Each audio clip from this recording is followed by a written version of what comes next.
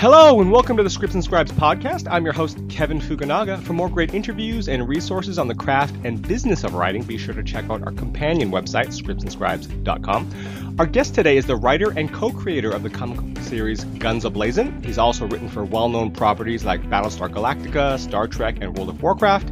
He's a comic book publisher as well with his company Atomic Basement, and he's the co-owner of The Comic Bug, which in my opinion is the best comic book shop in Southern California. He's got 2 branches in Manhattan Beach and Culver City. He knows literally every single person in the comic book world, and he's taking a break from his alter ego Wonder Boy to chat with us today. His secret identity is Mike Wellman. Sorry for telling everyone your secret identity, Mike, but thanks for coming on. Thanks, man. Well, that's okay. My cape and tights have kind of been in retirement for the last couple of years, so it's okay to be outed at this point. Fair enough. We always like to begin the show finding out a little bit about you, how you got your start writing, and specifically how you got your start working in comic books. And I know you do a lot of different things in comics, in terms of you're the co-owner of a pair of comic book shops, you have a publishing company, you're also a writer, but how did you just get your start working in comics and in writing in particular as well? In writing, I did it, I think, the way that if you look back, pretty much everybody gets their start, and that's by doing it themselves. Brian Michael Bendis was a self-publisher, his early works. And I can't think of anybody working in the industry today that didn't do it themselves. And so I always had an ambition to be a writer, to tell stories. I wrote some plays back in North Carolina that were produced in like one-act plays. And that was, it's exciting. It's exciting to create and to write, but what really thrills me is putting it in front of people and seeing what their reaction is. So I had a few false starts when I first moved out to LA. This guy wanted me to write a comic book for this model that he represented and was obsessed with, and so I wrote a full 6-issue series about this young lady, and it wound up not happening. But in 2001, my uncle passed away, and I inherited $5,000 from in his will towards me, and it was the biggest lump sum of money I'd had up to that point in my young life. I think I was like 23 or 24 years old. I was like, you know what, I can waste this on toys and comics and video games like I normally do when I come up with any money. Right. Or I can invest in my dream, which is to create comics. So I was friends with this guy, still am friends with this guy, Troy, who went to college with me and also wrote one-act plays. And moved here from North Carolina with me. And I had met an artist, Luke Lizalde, who worked on an Image comic called Objective 5. And I had this idea for this character that was sort of a Shaft meets Star Wars thing. I worked at Jeffries Comics at the time. And I like to look at the landscape and, kind of see what's out there. And, if you have an idea for something that's already out there, what's the use in doing it, Mm-hmm. And sci-fi and I'm a huge sci-fi fan, but sci-fi from like the 60s up until that time in 2001, like there was no sci-fi featuring like African-American heroes. So I created Mac Afro, and my friend Troy wrote the first series, and Luke drew it, and we sort of based Mac on Jim Kelly, the Kung Fu guy from Men and the Dragon. And really sort of merged like that sort of Star Wars fun sci fantasy stuff with, blaxploitation. And right. That was the result. So yeah. Now I know a lot of our listeners are writers, and they write in different genres, different mediums. There's a big sort of crossover between film, TV, and comic books nowadays. My question to you is, because we have so many different writers who focus on different mediums, there are those who are interested in breaking into comic book writing. And I'm not talking about the business side, which I've talked to a number of different editors and publishers. It's very difficult. And as you mentioned, oftentimes you have to sort of do it yourself. But in terms of sort of that technical skill, the sort of work load and what is required in terms of writing a comic book? I know you have these Right. monthly courses, but maybe you can go into a little bit about what it takes to write a comic book and some of the intricacies of writing a comic book and how it Totally. differs from other Yeah. formats. I think I know where you're going with the question. So you have like screenwriters that, Sure. that want to maybe turn their screenplay into a comic and maybe get it, seen that way and option for movies. What you have to do, I think, if you're a writer, is you really have to understand the strengths and the weaknesses of whatever particular medium you're working in. And an example of that is, I love Frank Miller's Sin City, right? Sure. It's very visual, stark, black and white. You read it, it's with, the voices in your own head, but you can imagine what it sounds like. And if you watch the Sin City movie, it's one of the, I think, first movies they literally adapted it into film. Mm-hmm. And I liked it the first time I saw it because it was like, oh, wow, this is just like the comic. But then you watch it, I watched it at home, 6 months later when it came out on DVD. I was like, oh, my God, this is horrible. The dialogue is so stilted and it's just, like the misogyny really shows through, too, I think more so in the movie than when you just read the comic and you don't maybe consciously see it. But now I can't unsee it. But so I guess what I'm getting at is, there's certain things that comics do really well, and you have to understand it's like you're having still pictures with sort of the suggestion of movement, but they're all still pictures, and film moves. They're not still pictures. Dialogue works differently in comics than it does in film, where you have an actor that can take great dialogue and bring it to life or make it terrible, whatever. So you do a lot of your own acting when you read a comic book, and I've in some of the workshops I do have screenwriters come and they want to turn their screenplay into a comic, and not every story is made for every medium. I would say. Sure. I think that you can look at some books that have. I think Boom does it really well because I think that's kind of what they do with some of their projects. But the people that are working at Boom Studios, like Joyride, would be a fun movie, but it's a fun comic too. But it would have to be adjusted and changed, and things would be different for the film. That used to frustrate me too when I was a kid watching Superman or Batman. That they would change things about the comic to bring it to film, and I think they didn't always change it for the best back then, but I do think that you want to understand your strengths, weaknesses, and play through those strengths and weaknesses. I mean, they're both visual mediums, but with film you have sound, you have your soundtrack, your sound effects. In comics, it strictly is visual. Everything else has to be sort of implied and brought to you by the reader. Mm-hmm. Now, does that answer your question? No, absolutely, absolutely. Yeah. I'd probably like to dive into it a little bit more. But first, I wanted to touch base on, for those who wanted to create a comic just in and of itself and not specifically create translate a screenplay into a comic, but actually create a comic, what sort of things should they know? How can they get it out there? Obviously, publishing a comic, a hard print comic, is very expensive, getting it printed up versus doing it online or that kind of thing. What sort of outlets are there, and where can they take it? I know there are independent publishers such as Image, which will at least look at submissions as long as you have some artwork with it. I mean, what sort of outlet? What do you recommend to the people who come to your workshop? These.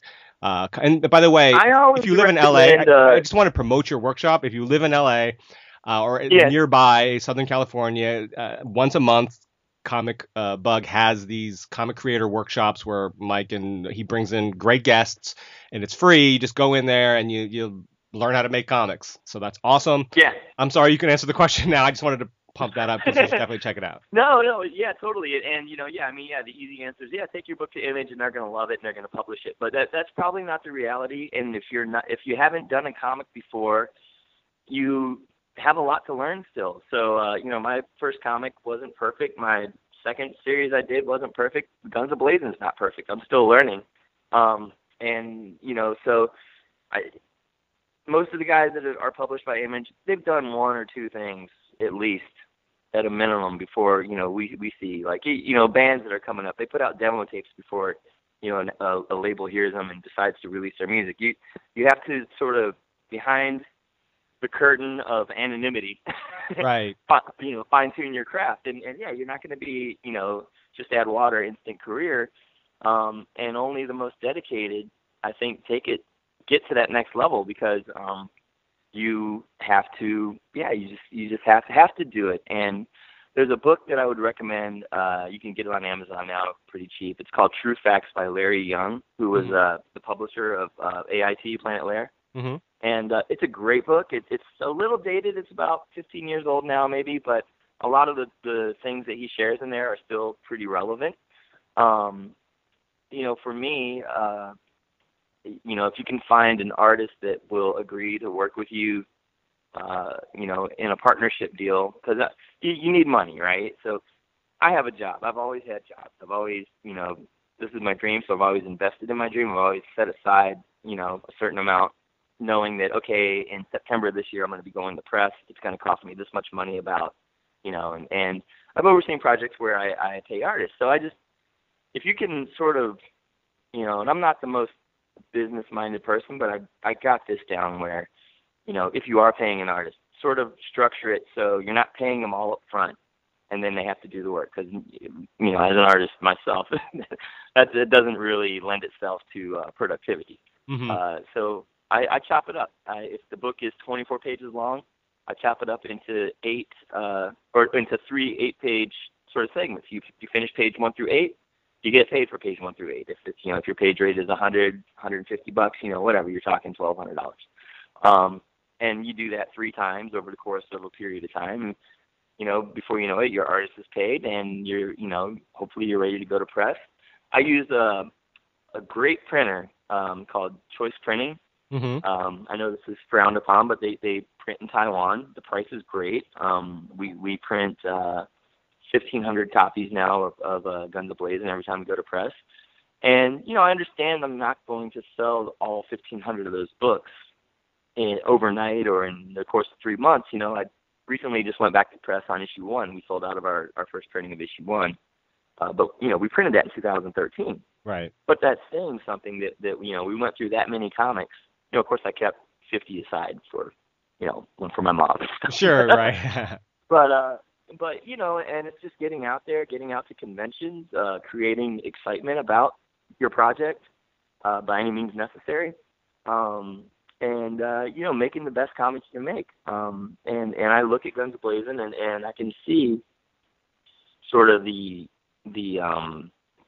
I would say the transformation of what I used to do, like with Mac Afro and my second series, Gone South, and what we do now. And, again, I don't think I'm perfect. I think that I understand the medium a lot more now, and the relationship that Raphael and I have, the sort of creative brotherhood that we have, is really, I think you can, it's sort of palpable when you read the book. Mm-hmm. And yeah, so I mean, yeah, it is a business, but it's also, again, it's a dream, and it's to me a privilege to be able to tell these stories and get them out there. And actually, there's a bunch of people out there that actually give a shit about it, and right.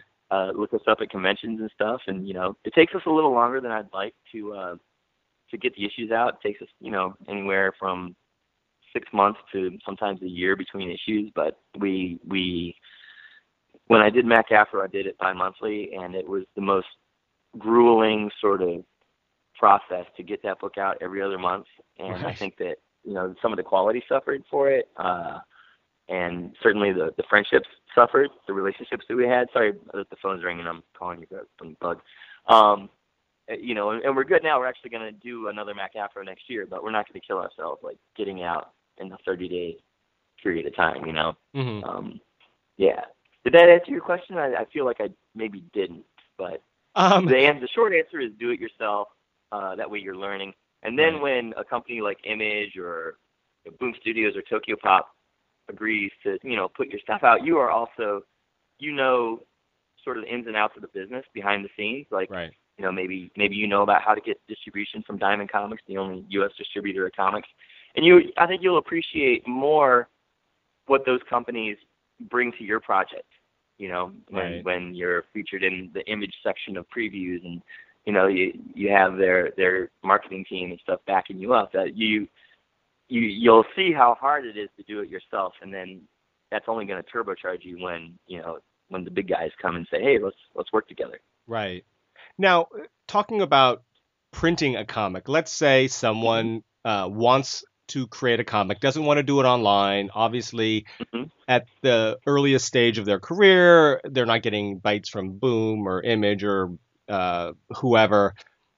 What's sort of the minimum cost once the issue is actually completed in terms of, they've got their artwork, it's lettered, it's whatever, printer ready, so to speak. Yeah. What is the least amount of money a comic creator could expect to spend to actually get printed copies to try to, get onto store shelves or wherever they're going to go to sell at comic conventions, that kind of thing? Right. Well, there's different ways to do it. There's Kablam, which is a print-on-demand company, and I haven't used them, but I think I've heard their cost per unit. It's like a flat rate. It's like $3 or something like that. Right. Don't quote me on that. Check Kablam. The way I do it, though, we use Choice Printing, and my cost per unit on printing is somewhere around $1.50 per book. Now, we print quantity. We print, 1,500 copies.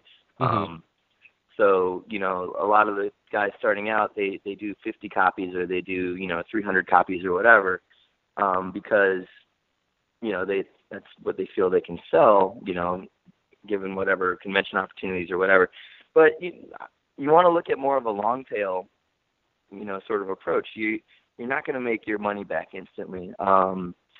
It could take 5 years, but are you dedicated to telling your stories? Are you going to do like a one shot and be done? Or are you in this for the long haul where you see 2-3 years down the road you've got anywhere from 5 to 10 issues and you're going out to shows like when we had Guns A-Blazing 1, we just had that first issue and so the most we could generate from a customer, unless they were crazy and bought multiple copies, was $5, which was the cover price. But now when we go to a show, we have 4 issues to choose from, and we offer a package deal. So if you buy 3 issues 1 through 3, you get the 4th free. So for $15, you get all 4, and like suddenly we do much better at shows. And sure, but that was because I'm in a position and. If I can express to creative people out there anything, is to put yourself in this position where your art isn't keeping you alive. Get yourself some sort of career, some sort of job, and then you can sort of nurture your art on the side until it is to that point where it's self-sustainable. Because I'm sure you've seen a lot of my anti-crowdsourcing things out there. Yeah. But it's not because I hate these things, but it's because I want the creators to be. I want it to be a thing that's not like you can do a Kickstarter and then you got your money and your book is out. But if you want to do your next book, you have to do another Kickstarter. You have to do another fund, and eventually, that's gonna. I think it is becoming passé for a lot of people. But eventually people get tired of hearing that. Not to get on the soapbox, but if you have a job or some other stream of income that you can rely on, then you can rely on being able to put your stuff out and in a way that is true independence. Yeah.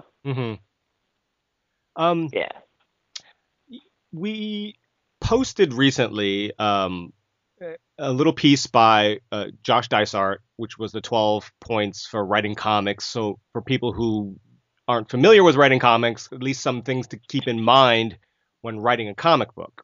So I wanted to find out from you, Mike, what are your 12 points or some points that new comic book writers should keep in mind when writing their first comic?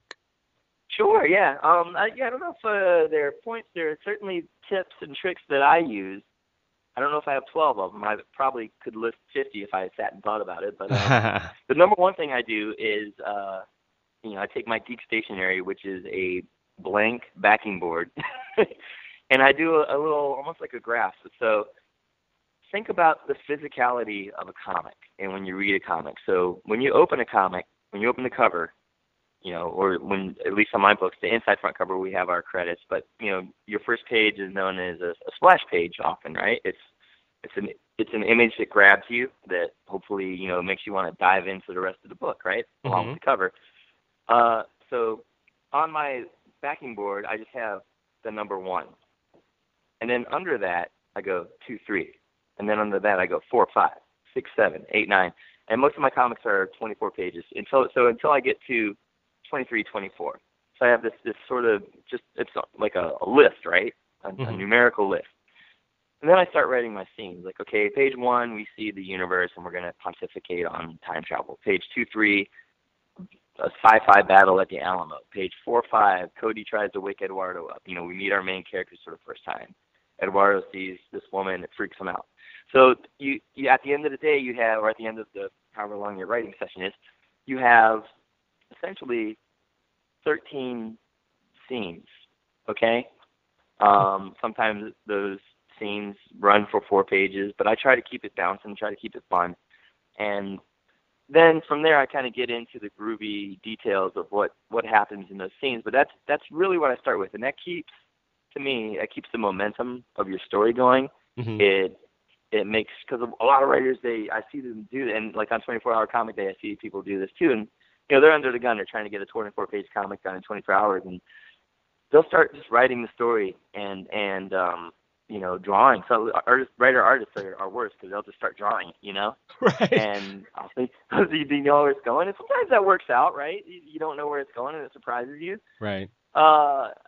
And sometimes it's like they're on page 15, you're like, holy shit, I just written myself into this corner. And, it's a good challenge. I'm not saying that it's the right or the wrong way to do it, but the trick I do is that sort of numbered thing. And, I think it works for me, and I've shared it with people, and I think it works for them. Another sort of tip about writing comics is that your script, it's about the end product, but really it's a communication, first and foremost, with your artist. You want to excite your artist into drawing, into dedicating hours and hours, slaving over the words you've written, and making it fun for him or her, because then that shows in the final work. You can look at a book sometimes and see, I don't know how the hell Dave Gibbons made Watchmen so good. Right. But, you can see where an artist can be stifled by the writer's sort of, need for precision to the very word of every detail of his script. And, my creative relationships aren't like that. I kind of write to an artist's strengths. I'm in a lucky position where I can just work with people that I know and vibe with, and write to their abilities and to their interests and into what they do, Right. If Kurt Cobain wrote lyrics for Van Halen songs, they'd sound terrible. I love Nirvana and Van Halen. You have to adjust accordingly, right? Right. So there's 2 tricks, 10 more, right? Right. I wrote this screenplay once that, like, it was for a short film. I was in film class back in college, and was about this girl who, like, committed suicide, and her boyfriend was blamed for her murder, and it was called the Juliet Syndrome. And there was a scene where they're in the cemetery, and she's, like, looking up into the stars, and she's like, oh, do you see those black rainbows? And I read that now, and it's like, oh, I just cringe. Don't get so caught up in the magic of your words, because sometimes it can be rather cringeworthy. So I try to keep my poetry out of my comics now. So there's 3. If I think of any more, because this could take a while. Well, no, other than what you had mentioned, like starting drawing or writing before you kind of know where it's going, and without sort of figuring it out beforehand. What sort of other common mistakes do you see newer comic book creators, writers doing at your workshops and things like that? Like most common Well, mistakes, like you see it and you're like, yeah, that's par for the course, but this yeah, is a better way of not doing it. necessarily in workshops, but in some of the comics that people bring in. Oh, wow, okay. Uh, uh, Too much dialogue. I mean, again, this is a visual medium, and Hmm. especially we're talking here like sort of unknown creators, writers, and stuff, and don't fall too much in love with your own words that you aren't willing to let the artwork breathe. You see this in a lot of, especially with the unedited. Like, there's no editor overseeing it, and it's just a guide. And I'm guilty of this too. I don't have an editor really overlooking me too much. Richard Starkings kind of lightly edits the book. Hmm. But yeah, I mean, it's something I'm very conscious of. I try to keep my word balloons down to the size of a tweet, Right. because yeah, you want to let the art breathe. You want to let the story have the momentum. So that's probably the most common mistake. Another mistake I see is, you know, I would say amateur lettering. Like, you can have great artwork, you can have a great story, Right. but then the lettering, it's like if it's not professional and clean and easy to read, and the word balloons are sort of misshapen or not necessarily pointing in the right directions. It's like looking through a dirty window at possible beautiful things. Like, it really can take you out of the story. So the early stuff I did, I actually lettered it myself and made Mhm. all those mistakes I just told you about. Too much dialogue and bad lettering and this and that. But now it's like, you know what? That took me forever. It didn't look as good. You can probably expect to pay between $25 to maybe $40 for a professional letterer per page. Mm. But to me, it's worth it. Like, be willing to spend the money to, sort of lighten some of your load and give some of those chores over to somebody who's much more talented than myself in that regard of lettering. Right. And it's worth it. I mean, production value. Yeah. What if someone is interested in totally doing it themselves, meaning write, pencil, ink, do the lettering, put it all in print ready format? What are some of the tools they're going to need? Because I know, back in the day they used just the big, boards where you just draw and use pens and pencils and inks and that kind of thing, and you use like they Yeah. attach the letters by little little, I don't know what lithograph things they attached on there that were like hand lettered. But now a lot of it's done electronically. Yeah. What sort of tools would someone need if they just said, you know what, I want to do this myself. This is my passion. I want to do it myself. Everything. I mean, with technology nowadays, yes, it is a lot more. It's much more of a possibility to be able to do everything yourself. I would still say you're crazy, but hey, crazy people make great stuff. Yeah, sure. Yeah, I mean, I'm gonna plug my friend Richard Starking's company, Comicraft. They Mhm. sell like the best fonts you can get, or you can even hire them to. But you want to do it yourself. So, but yeah, you're gonna need some fonts unless you're gonna hand letter it, which is insane. Right.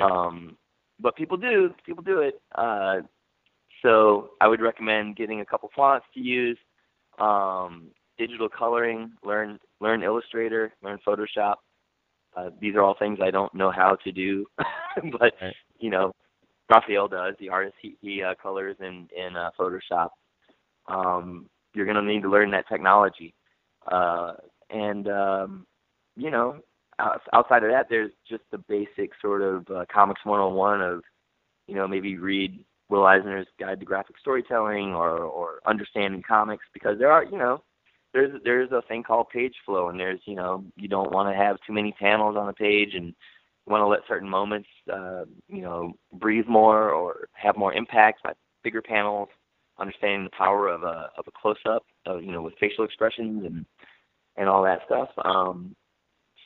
But yeah, I mean, just if you got the chops to draw and you have your storytelling chops, those are the two most primal things you need in making comics, and everything else can be bought or subsidized. So Right. Now, in terms of are there templates on Photoshop? Is that how it's done in terms of like, or do you just I hand know draw that. it and then just scan it in, or how is that done?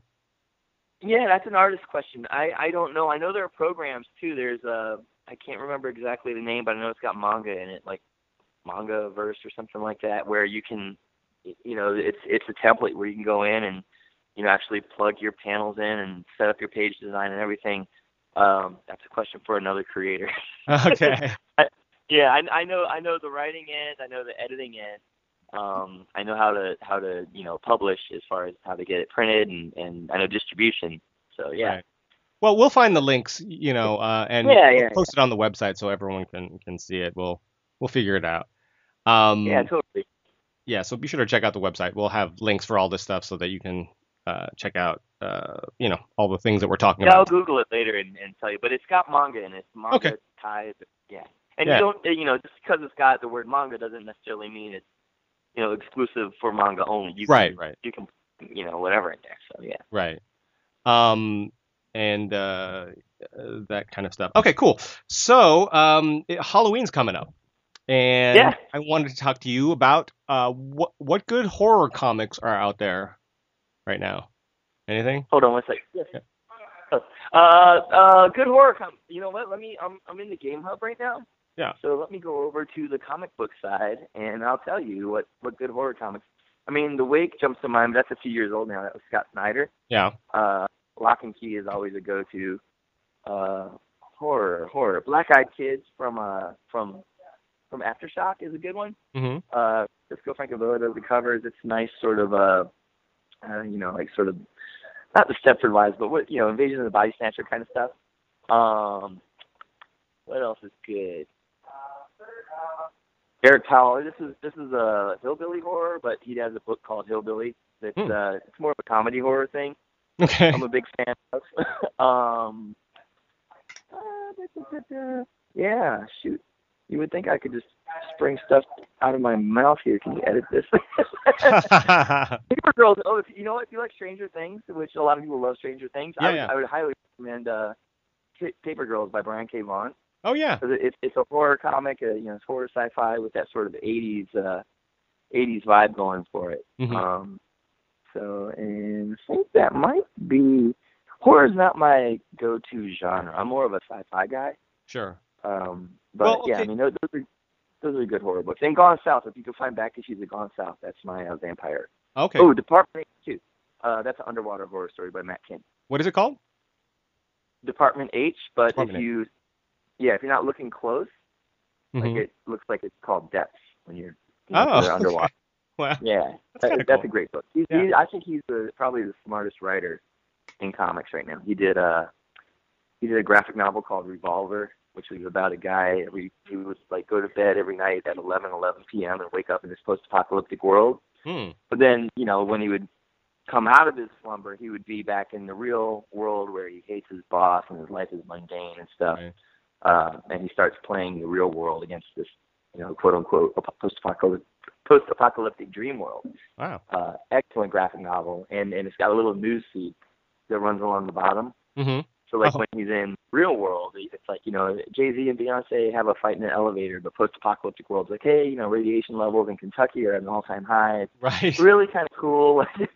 Kind of gives you a perspective on what's important sometimes, Yeah. And I know you probably get asked this a lot, I'm assuming. For somebody who, because we do have a lot of writers of different mediums who may not have much experience with comic books and graphic novels, they're aspiring screenwriters or playwrights, that sort of thing. What are a few good comic books that you would recommend? I know it's all genre specific, interest, taste specific, but somebody who has never read a comic book per se and wants to get sort of into it, and without saying, oh, well, I'm a big sci-fi fan or I'm a horror fan or I'm a superhero fan, just sort of in general, what has really good storytelling that somebody who isn't familiar with comics can really get into and see, okay, this is really good comic book storytelling. This is what really shows differences in the medium that I can kind of grasp. Does that make sense? Yeah. Yeah. My go-to would be Stray Bullets Okay. or anything by Dave Lapham. Yeah. I mean, he did a graphic novel called Silverfish too that's really good, and Murder Me Dead. But his main book is Stray Bullets, and it's again, it takes place in the 80s. I must really love the 80s. But it's very sort of Pulp Fiction-esque in that a character might be in the foreground in one issue, or in the background at a party, just smoking a joint and eating Cheetos. And then in the next issue, it's told from his perspective, and you find out he's got a dead hooker in his trunk at the party. He mixes like some of the most sort of brutal crime stuff you can imagine with sort of the innocent, fun-loving eyes of kids growing up in the 80s. That's sort of his recurring theme in that book. But I think each issue, each page is a 6-panel grid, so it's a fun sort of way to sort of structure himself, and you see the strength of his storytelling, I think, through that too. It's those would be easily translated into a TV show or a movie, and the acting, I think, in the comic is dead on. So I would say for screenwriters wanting to see how to tell a story in comics, that's a good transition one.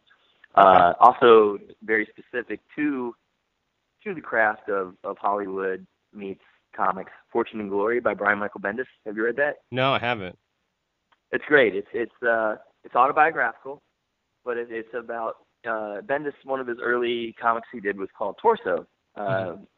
You know about that one? It's like, it was about the Black Dahlia or what, but it was based on a real murder case, and it made the rounds in Hollywood. It was being optioned, and so he comedically details a lot of those meetings and stuff, and going around and just dealing with execs, and it's a pretty funny read. What else is good? I mean, I love Rick Remender. He's my favorite writer, and his book Fear Agent is great. He kind of captures that sort of Bruce Campbell-esque Army of Darkness energy, but puts it in a Buck Rogers skin, right? To 50s and 60s sci-fi and horror comics. And I think that Remender used to be a comic artist first, so he understands now as a writer what it is to work with artists and how to sort of direct artists in a way that they really flourish and do some of their best work under his writing. So, which goes back to that what I was saying earlier, like you're writing for your artist first and foremost when you're writing that script. Right. So. Yeah, and because especially you're asking somebody else you're instructing them how to draw what you have written, and that's right. Sounds simple, but it's actually not, because a car driving down the street without enough detail could be a million different things, could be shown a million different ways if you're not specific. Right. Oh, but you don't want to be too specific too. I mean, you don't want to, I've stifle creativity. One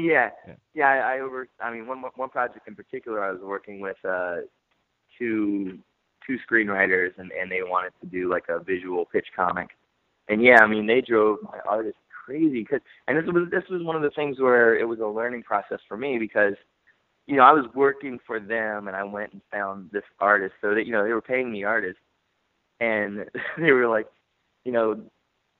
first you want to work from thumbnails. The artist would do these thumbnails, and they would get approved, or sometimes they would have notes and whatever, but we'd get the final thumbnail finally, and then the writers would be like, well, what if they panned over here, or can they zoom in on this or zoom out on that, or I want to jump cut to this, and so I would try to accommodate with the artist, and finally the artist is like, dude, this has to stop. I'm going to jump off a fucking roof. It just keeps going like this. I cannot adjust every single panel to the minutia that they want. They needed to tell me this in the thumbnail stage. So finally I was like, I had to tell the guys, I was like, hey, if you want this thing to get done, you have to kind of back off a little bit, because the artist was actually making, and he was an Image comic artist. He'd been published a couple times, really good artist. Also works in storyboards and animation. So it wasn't like he didn't know what he was doing, and he was actually, I think, making decisions that made their ideas better, but they were so married to what they had written that they weren't willing to let him breathe. And I think that's a huge mistake, that I'm sure a lot of writers make. Right. I've seen it time and time again, these creative relationships that, like, I would say that the stages of a bad creative relationship is writer desperately wants to find somebody to draw their idea, find somebody, they're excited, then they start making the thing, and sometimes maybe neither party knows exactly what they're doing. And then the micromanaging starts, and then the artist is suddenly uninspired, and then the projects die on the vine oftentimes. So. Right.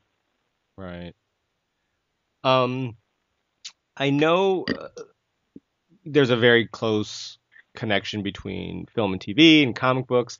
We've been talking about it, but I kind of wanted to just touch one more subject matter, and that's because you had mentioned it. It's something that you had talked about previously, like some material doesn't sort of translate well, whether it's a screenplay, a book, a play that doesn't translate well necessarily to comic books. Can you maybe talk a little bit about what sorts of material do you think that you've seen would translate well versus things that may not translate as well to being sort of translated into a comic book?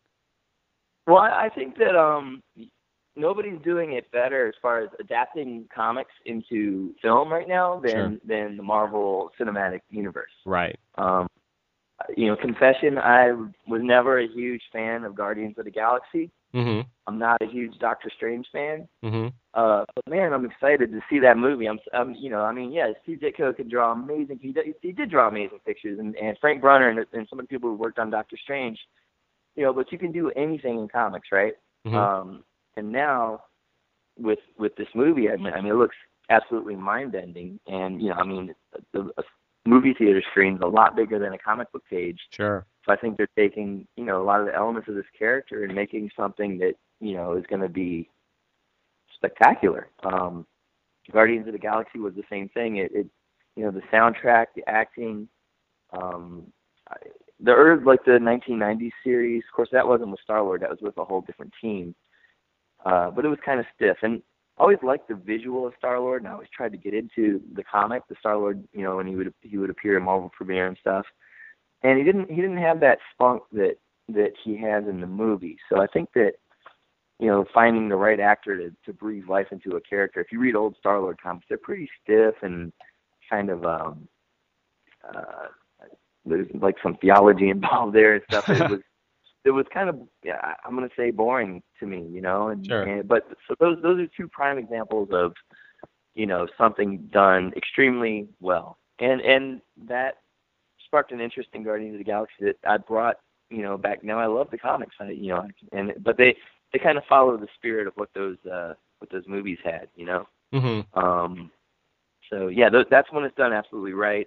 Of course, we all have moaned and groaned about Superman, Batman a bit too much, but that's an instance where it's not done quite as well, So I don't know where to point the finger on that, but it does happen where things are successfully adapted very well. Yeah. Right. That actually was sort of my next question in terms of like, what do you like now that has been sort of translated, like, The Walking Dead versus, Superman versus Batman kind of thing. So you've sort of answered that question.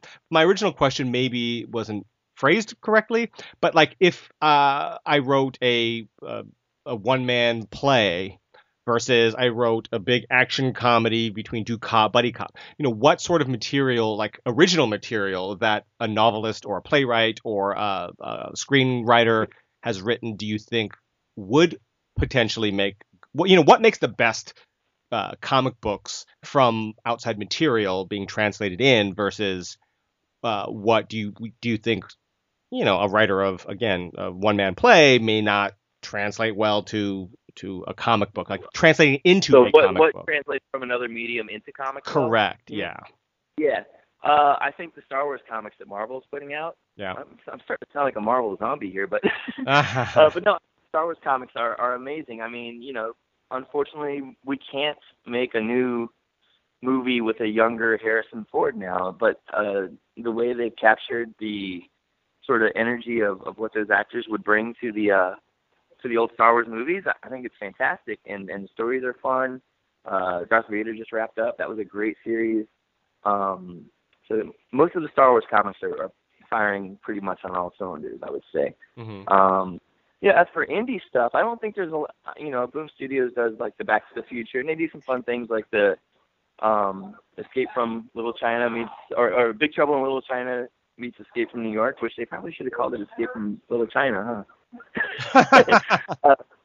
God, they missed the boat on that. But yeah, that's a fun book. But for the most part, indie comics, they're not doing a lot of bringing things from one medium over into comics. They're mostly doing their own thing. I mean, I haven't read the Back to the Future stuff or Transformers, but I mean, it looks fine. But I guess my nostalgia for those doesn't carry over to me actually picking up their books. We carry them at the store. This is sort of a insular sort of reinvention, but the Archie stuff is really cool. That's coming out now, like the Afterlife with Archie, and Mm-hmm. have you checked those out? I haven't yet, no. And I know isn't there a CW series coming out? Yeah, I just saw the poster for it. It cracked me up because it looks like a horror show. Yeah, it's really supposed to be dark and stuff like that, which is a dark sort of teen thing. So, but yeah, I mean, the Mark Waid reinvention that came out. I think that came out a year ago. It's fun because Archie's America's favorite teenager, but the stories have always been pretty much in the same exact style as they were in the 50s, and this is the first. Well, Afterlife with Archie was the first time they did anything different to kind of update. I would say that they've been tackling some pretty important social issues in the years before with like Kevin Keller and stuff like that. But yeah, I mean, these recent books, Archie by Mark Waid and Fiona Staples, and Afterlife and Sabrina, it's like they're more embracing the modern comic format than sort of what would fit in a Sunday Funnies, Yeah, absolutely. So yeah, so that's a cool sort of reinvention, I would say. We have a section of the podcast where we like to find out what you're reading, watching, playing, if you have any sort of playing any sort of games or anything, and what you're listening to, whether it's music or podcasts or audiobooks, whatever it happens to be. So I want to find out what you're reading, watching, playing, and listening to. So reading that would be comics, right? Comics or books, magazines. It can be anything. Yeah, well, I mean, I read things like back issue magazines. I read rock and roll biographies, but currently I'm not reading any of those. But I do read Spider-Gwen. I love Spider-Gwen. Seven to Eternity, the new Rick Remender book. I mean, anything Rick Remender, which would include Deadly Class, Black Science, Seven to Eternity, Tokyo Ghost. I think they're all great. Elephant Men's a really good book, and it's sort of reaching. I think he's got maybe 8 issues or 10 issues left. And he's a personal friend of mine, but I like the way he uses that universe to kind of explore so many different. I mean, the last issue that just came out is like unmistakably an ode to Doctor Strange. Mm-hmm. So, I mean, he looks so much like Doctor Strange, and it takes place in the world of Elephant Men, and the Elephant Men characters are there, but it's a Doctor Strange comic, and Richard kind of when he has a whim to do something like that, he's not afraid to do it, and it's usually pretty good because he's got a great perspective on the industry. I forgot to mention Low, where we are all living underwater now because the surface is uninhabitable. Eclipse, again, we can only come out at night because we're so close to the sun now that the surface world is unbearable. So I guess a lot of this sort of post-apocalyptic stuff. Scott Snyder's Batman run just wrapped up, and I thought it was fantastic. But it's over now, so now he's doing All-Star Batman, and it's good, but I just missed the magic of the original. Power Man and Iron Fist is excellent. Have you read that? No, not the new one. No. I'm a huge fan of old school, like, Master of Kung Fu, Power Man and Iron Fist, that sort of thing. Yeah, yeah, yeah. And over the last, 20 years, they've tried to bring it back a few times, and they always would try to tweak it or give some sort of modern spin. But this Power Man and Iron Fist has the vibe of the old '80s comics and sort of a buddy cop thing going with Luke Cage and Danny Rand, Mm-hmm. and their relationship is just hilarious. And it's written by David Walker, Oh, who cool. I worked with a long time ago on a Mac Afro one shot. Oh, But yeah, he really gets these characters, and when you get a writer that really gets the characters, then there's a huge potential for fun. You know. right, right. So yeah, so that's it, and the Star Wars comics. So that's what I'm reading. What I'm Star watching. Wars? I never heard of it. What is that? I'm just kidding. Okay, sorry. Go ahead. Watching? Yeah. What I'd like to be watching is Cage, but Yeah. first I have to get through. Oh man, there's just so many things. I know. I'm the same way with both Daredevil. comics and with TV. Yeah. Yeah, so I'm on season 1 of Daredevil. Yeah. I hear all these incredible things about the other things. And what I really did, I've never binged anything before. It's always a nice idea to, I was like, oh man, I wish I could do that, but Sure. never sitting down more than 3 hours at a time. Right. But I did. I binged Ash vs. Evil Dead season 1. I thought it was fantastic. Mm-hmm. So yeah, those are two things. But I watch a lot of like a lot of stuff I watch, quote unquote watch, I just put on in the background while I do other things at home, Right. be it writing a new comic or, putting together a guest list for a convention or whatever. Right. So that tends to be like concerts, like Pearl Jam or Face No More concerts or whatever. Yeah. So and what I'm listening to, I really dig the new Garbage album. Okay. Yesterday I picked up a box set for Big Star. You know the band Big Star? I've heard of them. I don't know if I. They're one of those bands. They're like that. They're like a artist band. A lot of like REM are huge fans of those guys. Gotcha. But it never really broke through. There's a great documentary that came out. Can't remember the name of it, but it's pretty cool. Yeah, it's a good view. And yeah, part of their magic is that they were so good, but they never got the recognition. So their third album was their last, and they just put out this box set called The Complete Third. Because it's been released in many different iterations, never really officially until like 5 years after it was completed in the 70s. But this has every sort of version, every song, a lot of unreleased stuff. And it's great. I highly recommend it. Right. Okay. Cool. And playing? What are you playing? Anything? I mostly play video games with my kid, my son, Okay. Graham. Yeah. So we play the Star Wars Lego game. We play Battlefront. What else? I think those are the two main ones. Cool. A friend of mine just gave me the Lego Infinity stuff, but I haven't popped that on him yet because try to sort of regulate the amount of video games that I play. Right. Right. There's a phone app game that he's hit me to. It's the most violent, sort of grotesque, fun game called Happy Wheels that we play a lot of. So What but I is don't it? What is involved with called Happy Happy Wheels? Wheels. Do you run people over or Happy something? Wheels. You're anything from an old man in a wheelchair to a geeky dude on a Segway, Huh. and it's an obstacle course that's hyper violent. You can be All right. one of the characters is a guy on a bicycle with his kid on the back seat. On the the little kid seats that go on the back of a bike. Yeah. And usually one of the first things that happens is the kid gets knocked off the back seat and impaled on spikes. So I can thank my son for introducing me to that. Nice. Yeah. And Halloween coming up. What are you dressing up as? What is Graham dressing up as? And what will the Wellman household be handing out for Halloween treats? Well, Graham and I will be out trick or treating. I don't know what I'm gonna wear. He's gonna be Paul Blart Mall Cop. Oh, cool. His mom is putting together this. I guess he's taking his scooter Mhm. and turning it into a quote unquote Segway, and he really wants to be Paul Blart. Funny. But yeah, I'm not just I'm not married anymore. I don't know if you know that or not, but we're gonna take him trick or treating, and I don't know what I'm gonna wear yet. I'm not the most imaginative when it comes to costumes, like a lot of my cosplay friends are. So I'll probably just go to like a Halloween store and pick up something that looks fun and not offensive. Hopefully, no promises.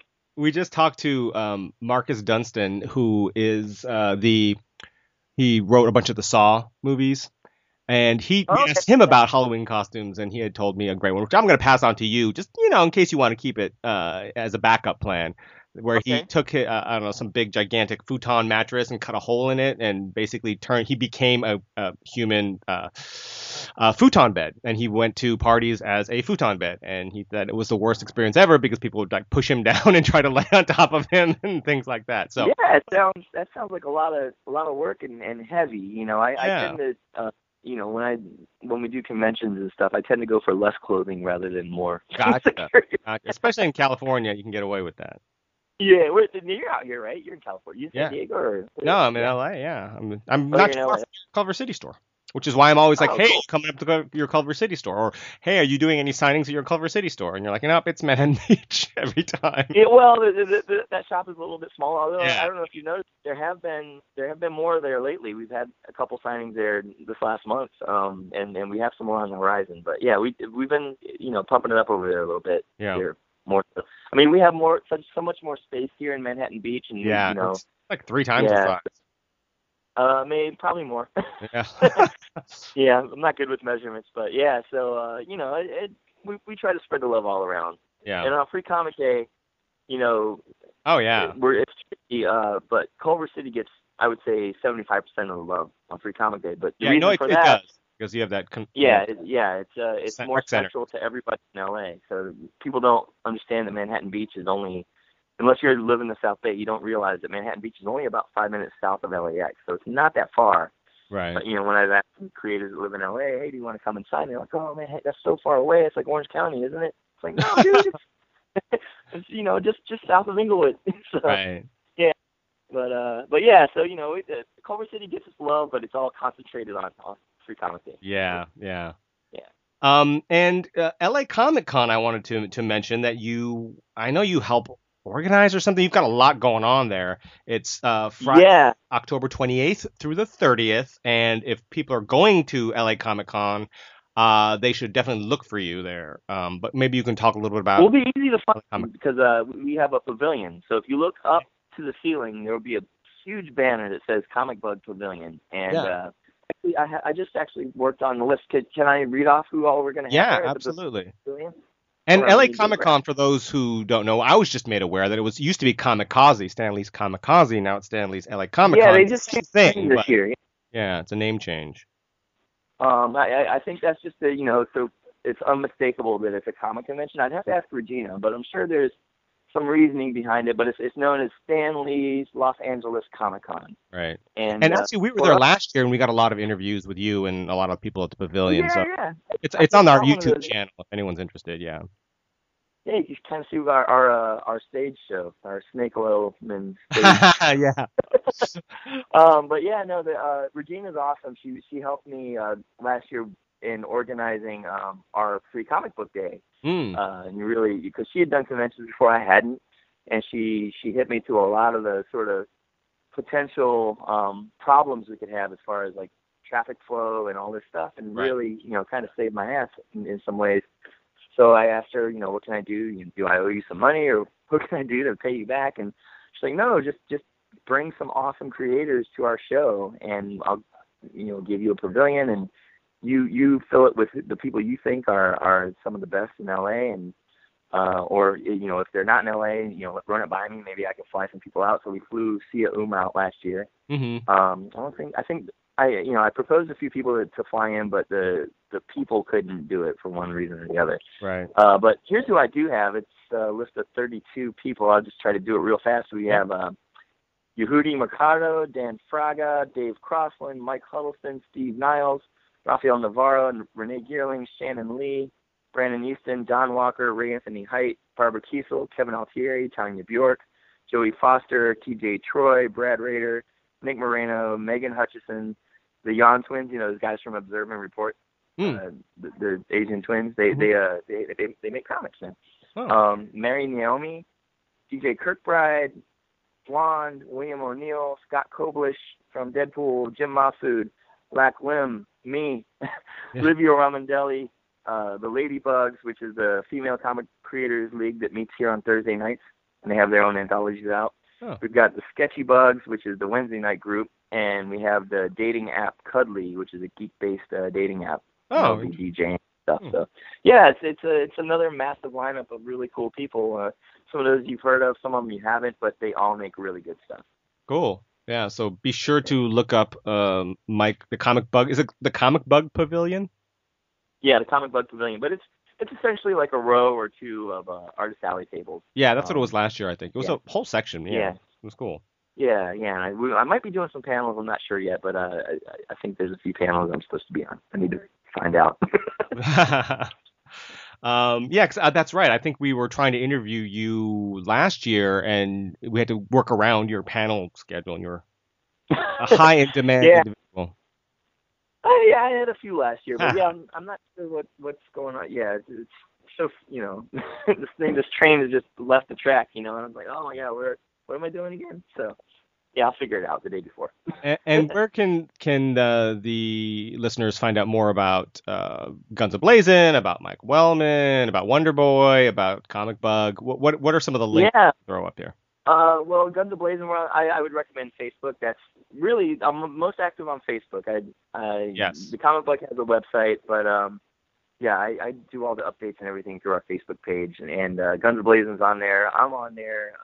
If you look like you're, a fan of comic books or that sort of thing, and you don't look like you're a crazy fembot from Austin Powers, I'll friend you if you put a request. So it's all mostly done through there. Facebook /Guns A-Blazing, Facebook /The Comic Bug. Right. And we're there. Cool. And we'll have links, all your links. I will collect all your links. You can email me your links, and I'll put all your links up. Thank you. It'll be easy to find. Do you have any final thoughts or advice for aspiring comic creators, comic writers? Yeah, I mean, I think whatever it is you do, if it's movies, if it's, plays, if it's comics, if it's novels, I think you just have to dedicate it within yourself that you're going to do it no matter what. And just see it through. And if it's something you really want to do, don't be discouraged. Like, there's a lot of, roadblocks out there. There's a lot of holes in the street, but, just muscle through and know that, your first stuff isn't going to be your best stuff. And, just make it so you're able to follow your dreams. And it's nice to know that it eventually, hopefully will pay off. But it's a lot of work and nothing's easy. So. Right. On that note, thank you so much, Mike. As always, it's a pleasure. Thank you, Kevin. And be sure to look up Mike at the LA Comic Con, formerly Comikaze. And thank you all for listening.